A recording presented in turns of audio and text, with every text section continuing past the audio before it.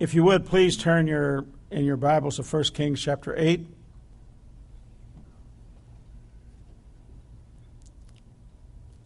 First Kings chapter 8. Please don't be afraid of this chapter. I realize there are 66 verses. So you're not going to be here for the duration. But anyway, let's think about last week. Last week we studied 1 Kings 7. Now, what was the situation that chapter represented? Well, first of all, the temple structure was finished. You remember that? We saw a number of great slides that Keith Wills showed. And what a magnificent temple it was. It was the first temple, and it was the most magnificent temple by far. Subsequent temples that were made after this temple was destroyed were nice, but they weren't anything like Solomon's. Solomon's temple was the great temple. So the structure was finished, and Solomon and the people were happy about it, but something was missing. You see, the Ark of the Covenant had not yet been placed in the Holy of Holies. It was in a temporary place in Jerusalem, and it had to be, for the temple to be complete, it had to be placed in the Holy of Holies. Now, I ask you a question. Why was it so important that, number one, the temple be built in Jerusalem, and why was it so necessary that the ark be placed in the Holy of Holies? Why?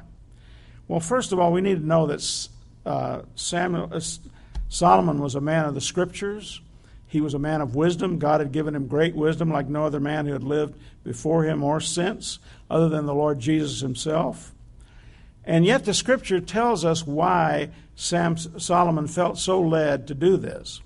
Please turn in your Bible, if you would, flip over to Deuteronomy chapter 12. Deuteronomy chapter 12.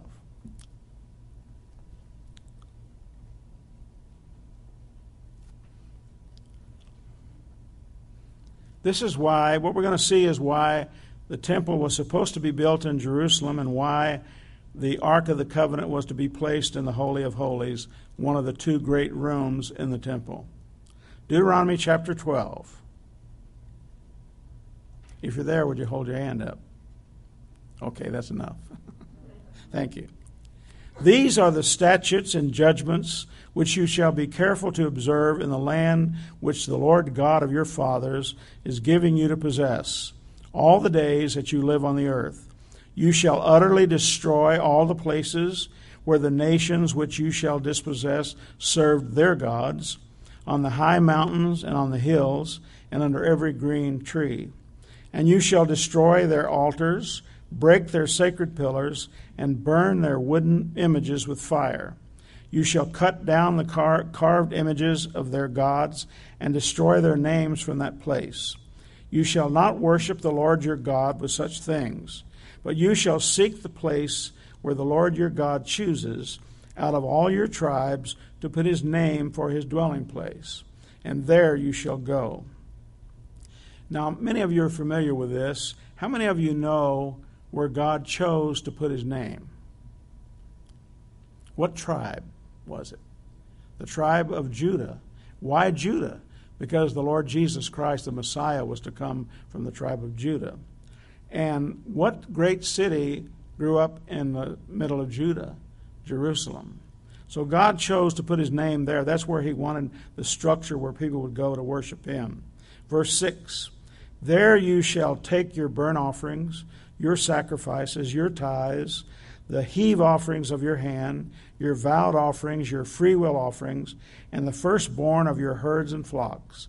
And there you shall eat before the Lord your God, and you shall rejoice in all to which you have put your hand, you and your households, in which the Lord your God has blessed you. You shall not at all do as we are doing here today, every man doing what is right in his own eyes. For as yet you have not come to the rest and the inheritance which the Lord your God is giving you. But when you cross over the Jordan and dwell in the land which the Lord your God is giving you to inherit, and he gives you rest from all your enemies round about, so that you dwell in safety, then there will be the place where the Lord your God chooses to make his name abide. There you shall bring all that I command you, your burnt offerings, your sacrifices, your tithes, the heave offerings of your hand, and your choice offerings, which you vow to the Lord. And you shall rejoice before the Lord your God, you and your sons and your daughters, your male and female servants, and the Levite who is within your gates, since he has no portion nor inheritance with you.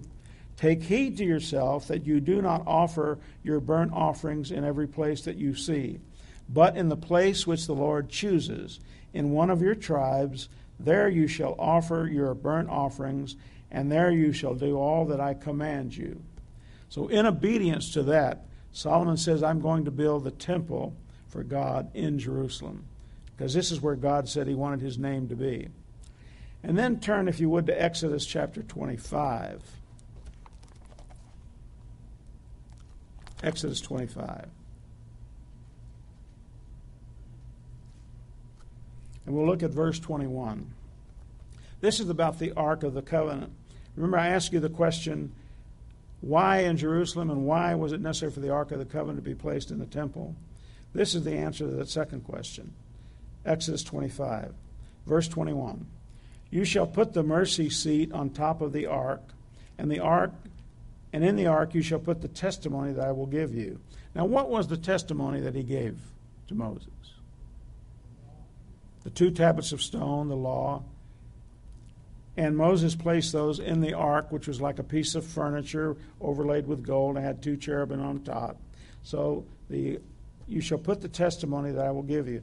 Verse 22, and there I will meet with you, and I will speak with you from above the mercy seat, from between the 2 cherubim which are on the ark of the testimony, about everything which I will give you in commandment to the children of Israel.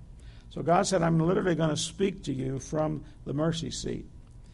Now, if you can remember our study about this, no one could go into the Holy of Holies but the high priest himself.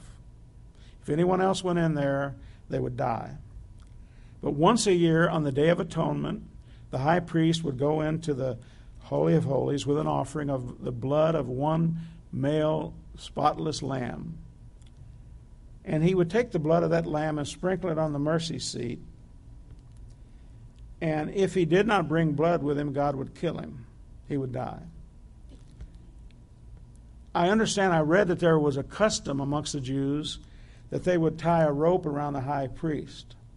And when he walked into the Holy of Holies, behind the curtain, nobody else could go back there but him. And so he had this rope, and it was tied to his leg. And when he would approach the Ark of the Covenant, if for some reason he stayed in there and didn't come out, everybody was afraid to go in and get him. So they would pull him out by the rope, drag him out. I wonder if they ever had to do that. My guess is they never had to do that, but who knows? So anyway, God spoke to them.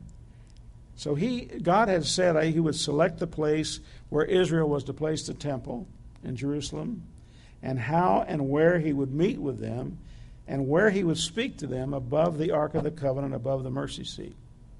How about today? How about today? Would you put up slide number 4?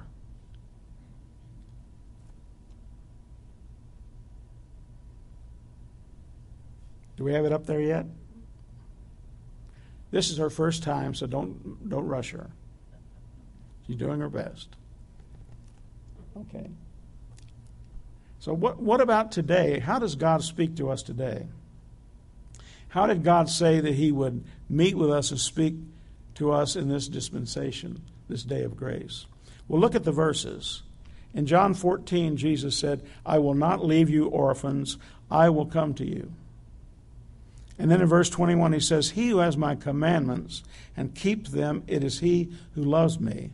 And he who loves me will be loved by my Father, and I will love him and manifest myself to him. Then in verse 23 he said, if anyone loves me, he will keep my word, and my Father will love him, and we will come to him and make our home with him. So all you have to do is love the Lord Jesus, love God the Father, and he will make his home with you. I know most of you pretty well. I know that God has made his home with you, and you acknowledge that and you rejoice in that. And then in Matthew 18, Jesus said, where 2 or 3 are gathered together in my name, I am there in the midst of them. So as we look about us tonight, the Lord Jesus is in our midst because we are gathered together in his name. Why don't you say something with me? We welcome you, Lord Jesus. We're glad you're here. Amen. And then in Psalm 89, it says, God is greatly to be feared in the assembly of his saints and to be held in reverence by all those around him. So when we come to church, we should come with great anticipation that God is going to meet us here. And if our hearts are right and we're loving him the way we should and we're being obedient to him the way we should, God is going to manifest his presence to us. I'm sure you've experienced that many times. Now let's go to the next section, or I should say the first section in 1 Kings chapter 8, if you would turn back to that.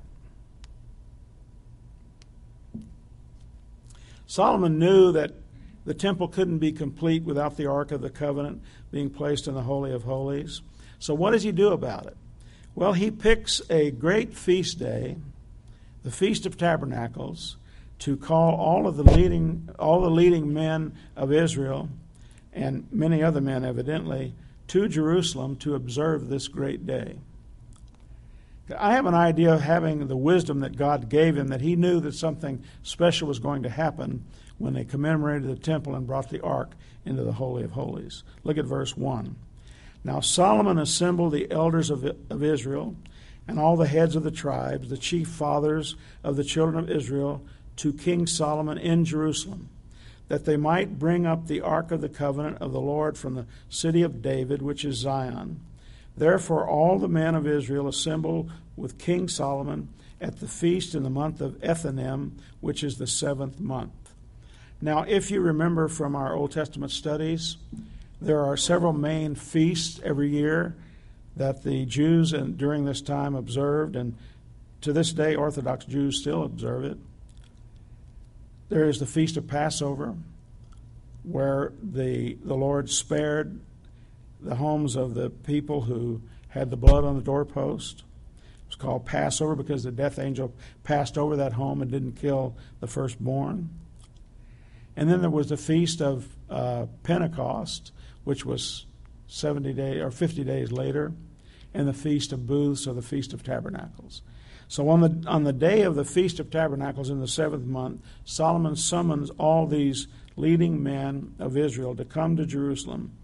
And, you know, it wasn't just like a trek in the park. Many of these men were at least 90 miles away from Jerusalem. And they didn't have a cab or a car or a train to get there. They had to walk. Some of them rode donkeys and some horses, I guess.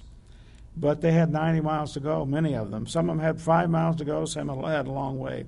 So all of the elders of Israel came, and the priests took up the ark.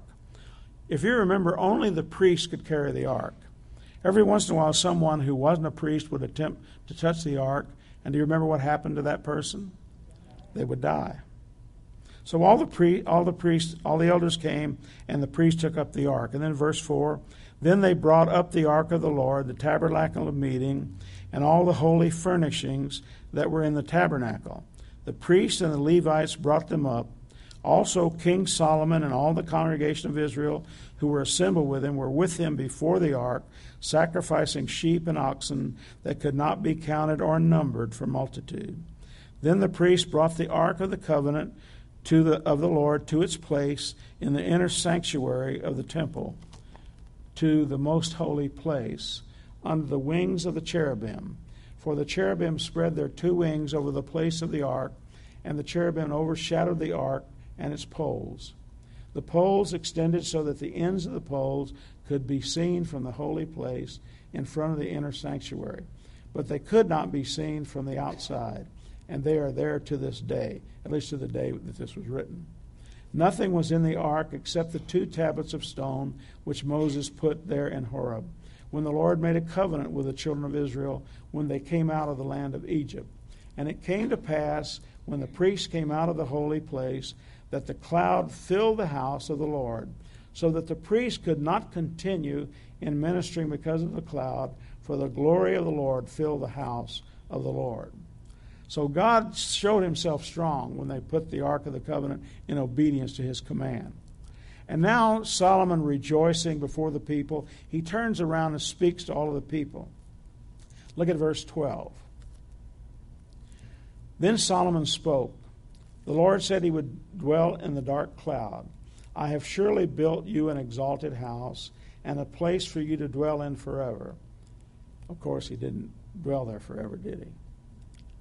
Then the king turned around and blessed the whole assembly of Israel, while all the assembly of Israel was standing. And he said, Blessed be the Lord God of Israel, who spoke with his mouth to my father David, and with his hand fulfilled it, saying, Since the day that I brought my people Israel out of Egypt, I have chosen no city from any tribe of Israel in which to build a house, that my name might be there. But I chose David to be over my people Israel. Now it was in the heart of my father David to build a temple for the name of the Lord, God of Israel. But the Lord said to my father David, Whereas it was in your heart to build a temple for my name, you did well that it was in your heart. Nevertheless, you shall not build the temple, but your son, who will come from your body, he shall build the temple for my name. Do you remember why God wouldn't let David build the temple? He was a man of war. He was a warrior, and God didn't want him to do that. Verse 20. So the Lord has fulfilled his word which he spoke, and I have filled the position of my father David, and sit on the throne of Israel as the Lord promised. And I have built a temple for the name of the Lord God of Israel. And there I have made a place for the ark, in which is the covenant of the Lord which he made with our fathers, when he brought them out of the land of Egypt. Then Solomon stood before the altar of the Lord in the presence of all the assembly of Israel, and spread out his hands toward heaven. And then he prays. And his prayer is recorded in verse 23 through 53. If you would put up slide number 3, please. This is his prayer. I'm not going to read the whole prayer. I'm just going to hit some of the high points. First in verse 23, and the verses are there if you... No, they're not there, but you can read them in your Bible, of course. But in verse 23, he praises God in front of all the people. And if you think about it, he's really reminding the people that God is great and worthy of our praise. Did you know that God visits us in a special way when you praise him? He visits you in a special way. In Psalm 22, it says, Thou art holy, O thou that inhabitest the praises of Israel. And then in verse 24, he thanks God for keeping his promises. And in verse 25, he asks him to keep a specific promise, which is conditional. I'm going to read that one. Therefore, Lord God of Israel, now keep what you promised your servant David my father, saying, You shall not fail to have a man sit before me on the throne of Israel. And here's the condition. Only if your sons take heed to their way, that they walk before me as you have walked before me. And now I pray, O Lord God of Israel, that your word come true, which you have spoken to your servant David my father. Now, the sad thing about this prayer of Solomon here, this particular place, he said, if my descendants, future kings of Israel, walk in the way of God, keep your promises, Lord. Well, Solomon walked with God for quite some time. Then he stopped walking with God. And God said that he would snatch the kingdom away from Judah and from the descendants of Solomon, because he did this. So the condition was not met by the descendants of Solomon. And it wasn't met by Solomon either. That's the sad thing about it. And then in verse 27, Solomon acknowledges in his prayer the limitations of the temple. He says in that verse, But will God indeed dwell on the earth? Behold, heaven and the heaven of heavens cannot contain you. How much less this temple which I have built? So when you go to church, you're not going to a building. Well, hopefully you have a building over your head, right? But you're going to be with God's people and to experience the existence of God, the presence of God. And then in verse 28, he asks God to listen to his prayer. Have you ever felt that you need to ask God to listen to your prayers? And why would we do that? Why would we ask God to listen to our prayer when he has told us over and over and over that when we pray, he listens to us? In 1 Peter 3, it says, the eyes of the Lord are on the righteous, and his ears are open to their prayers. He said, call unto me, and I will answer you and show you great and mighty things that you do not know. God has promised over and over and over to listen to us. We don't have to ask him to listen. He has promised to listen. And yet, Solomon, even with all his wisdom, says, listen to my prayer. And then in verse 29, he speaks to God about keeping his eyes on the temple day and night, and his ears open to the prayers made from the temple or toward the temple, no matter where they were in Israel. If they faced the temple, he said, Lord, remember and hear these prayers. Again, he really didn't have to pray that prayer, but he did. Then in verse 31, he says, judge between the righteous and the wicked. And in verse 33, he says, restore your people to the land when they're defeated in battle and taken captive when they repent. Restore your people when they repent. And then in verses 35 and 36, he says, when there is no rain and your people repent, send rain upon the land. And then in verses 37 through 40, he said, when there is famine or plague and they repent, forgive and heal their land. He's covering the bases, isn't he? And then in verses 41 through 43, he says, hear and answer the foreigner who prays toward this temple, that all people of the earth may know you and fear you. You know, it isn't just in the New Testament that God wants his people to reach out to the uttermost part of the earth. You remember, he gave that commission to the apostles and to the believers to go to the uttermost part of the earth. That's our commission today. And yet, even in the Old Testament dispensation, he cared about all the other peoples in the world. And here Solomon, who he gave great wisdom, says, hear and answer the foreigner who prays toward this temple. Let me read that. Moreover, concerning a foreigner who is not of your people Israel, but has come from a far country for your name's sake, for they will hear of your great name and your strong hand and your outstretched arm when he comes and prays toward this temple. Here in heaven, your dwelling place, and do according to all for which the foreigner calls to you, that all the peoples of the earth may know your name and fear you, as do your people Israel, and that they may know that this temple which I have built is called by your name. That's why people in the New Testament, like the centurion, who was a Roman, had come to know the Lord, and why he sought out the Lord Jesus. And then in verses 44 and 45, he says, when you send your people to battle, and they pray toward this city and this temple, maintain their cause and help them win the battle. And then in verses 46 through 53, which is the tail end of the prayer, I'm summarizing this for you. When your people sin and are taken captive, if they turn to you in repentance with all their heart, cause their captors to have compassion on them.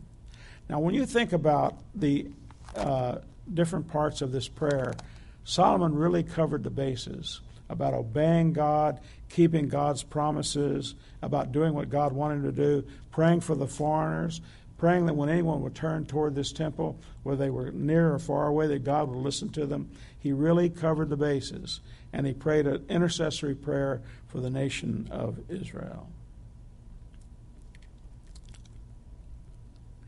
Now they assembled, all the men of Israel were called to assemble in Jerusalem for the Feast of Tabernacles. Now, do you know to this day the Jews, Orthodox Jews, still keep this feast? And their custom is to build booths or tabernacle. Tabernacle means booth or tent. Orthodox Jews to this day build booths a lot of times in their backyard, and for those 7 days of this feast, they live in those booths. They eat and sleep in those booths. I have a picture of some of those booths in the backyard of a Jewish home. I think it's slide number 4. I think. There they are. Now, it's kind of hard to tell how big they are, but I think the dimensions are somewhere between 10 and 20 feet. 10 by 10, 20 by 20, something like that. I guess it's according to how much money you have as to what size booth you can make. But they literally do that. And then bring up the next slide, if you would, please. Now, this is if you don't have a booth, you don't have the materials, you just order one from the internet.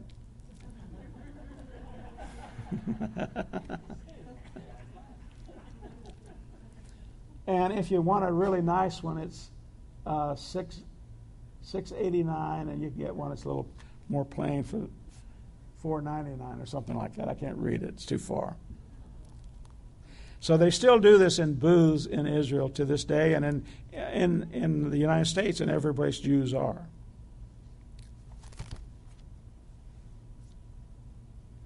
Then in verses 54 to 61, Solomon turns around and pronounces a blessing to everybody who is assembled before him. I'd like to read at least part of that, beginning at verse 54. So it was when Solomon had finished praying all this prayer and supplication to the Lord, that he arose from before the altar of the Lord, from kneeling on his knees with his hands spread up to heaven. Then he stood and blessed all the assembly of Israel with a loud voice, saying, Blessed be the Lord, who has given rest to his people Israel, according to all that he promised. And I'll let you read the rest through verse 61. And then in verses 62 to 64, Solomon and the whole assembly offer a tremendous offering in dedication to the temple.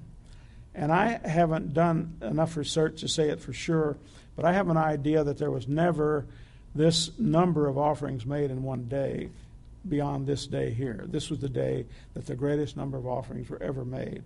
In all of my study, that's what I've learned so far. Let me just read this to you, beginning at verse 62. Then the king and all Israel with him offered sacrifices before the Lord. And Solomon offered a sacrifice of peace offerings, and he offered to the Lord 22,000 bulls. Imagine that. 22,000 bulls and 120,000 sheep. So the king and all the children of Israel dedicated the house of the Lord. There were evidently thousands of people who had gathered in Jerusalem. And in verse 65, they have a feast. Do you have an idea of what they must have eaten at that feast? I think they had plenty to eat.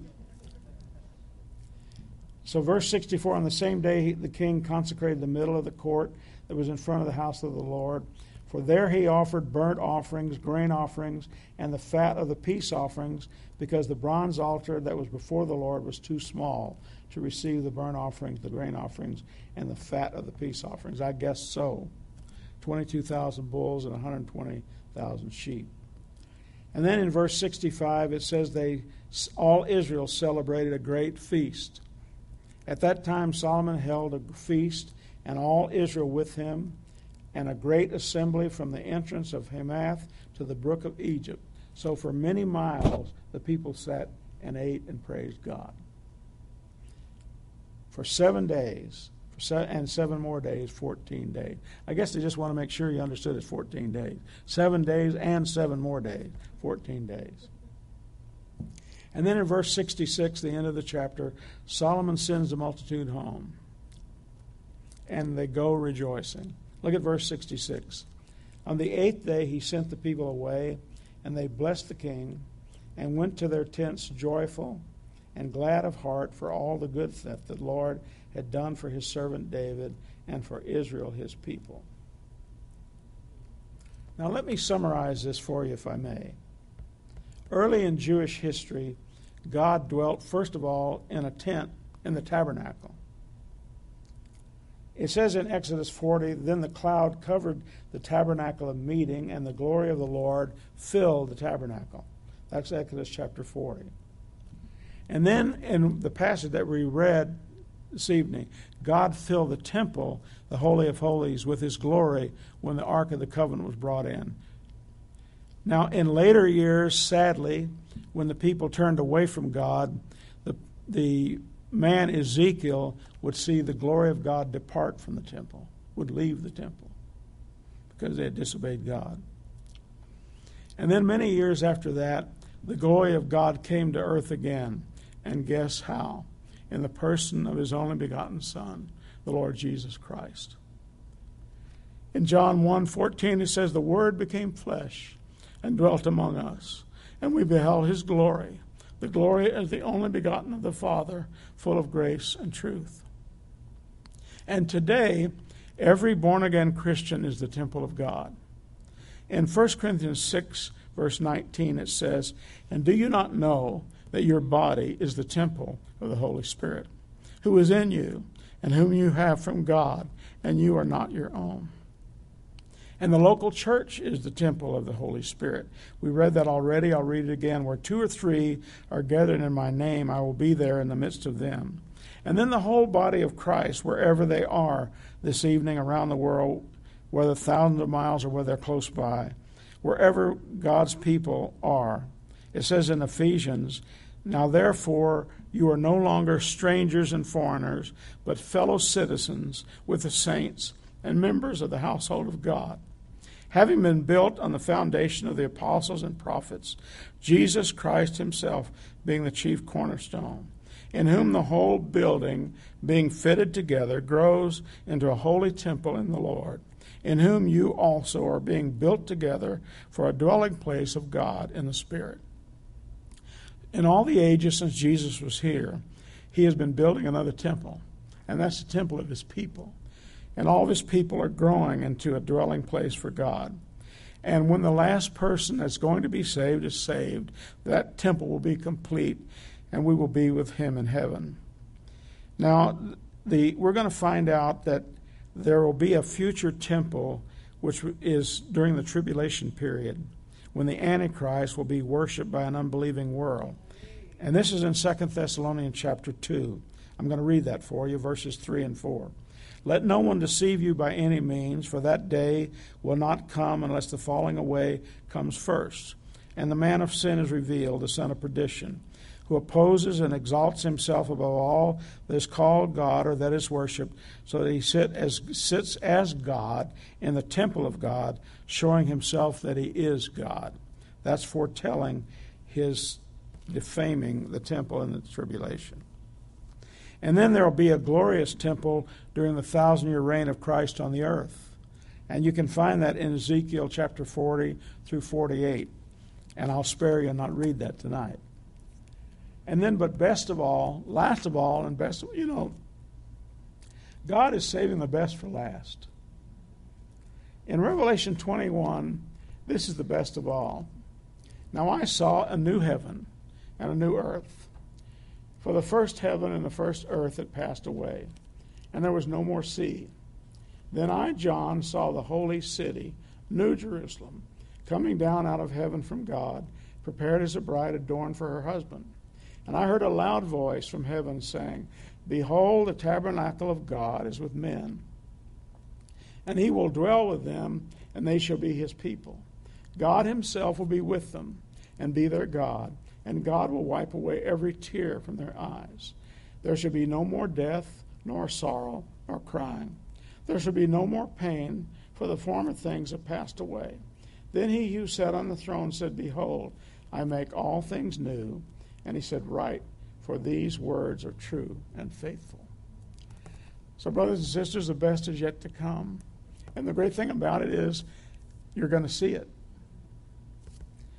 Paul said, "Though the Lord destroy this body, yet in my flesh I will see God." Even if he destroys this body that you're in, and thank God he's going to destroy it. I don't know about you, but the older I get, I'm ready. It seems some days it's being destroyed one day at a time. But anyway, we're going to see it. We're going to see the Lord in new flesh. When this body that we have is going to take on a new body, and it's going to be like his. And when he comes down from heaven, and that new Jerusalem comes down, and he will be with us. And he said, "Write, for these words are true and faithful." I forgot to pray for one other person, and I want to do that as we close. Many of you know Sue Soyley.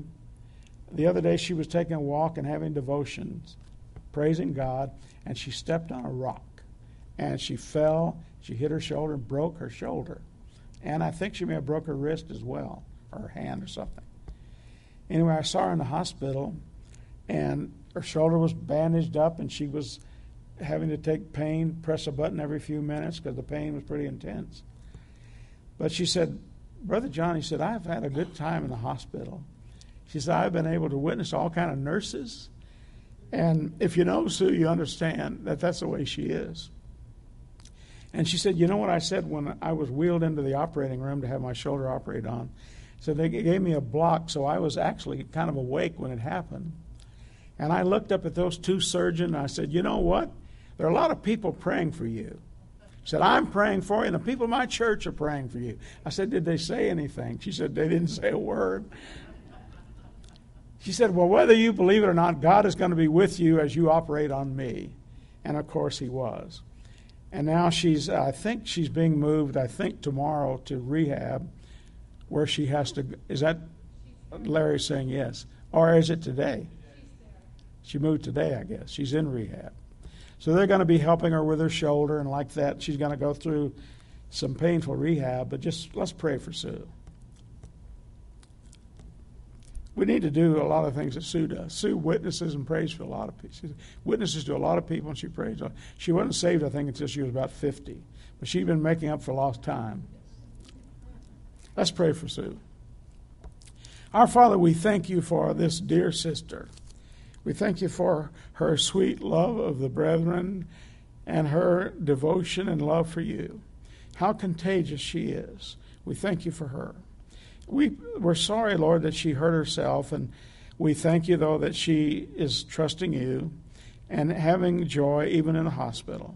So we just continue to pray that you will knit her together and heal her shoulder and wherever else she's hurting and help her black eye, Lord, and just help her to be completely whole.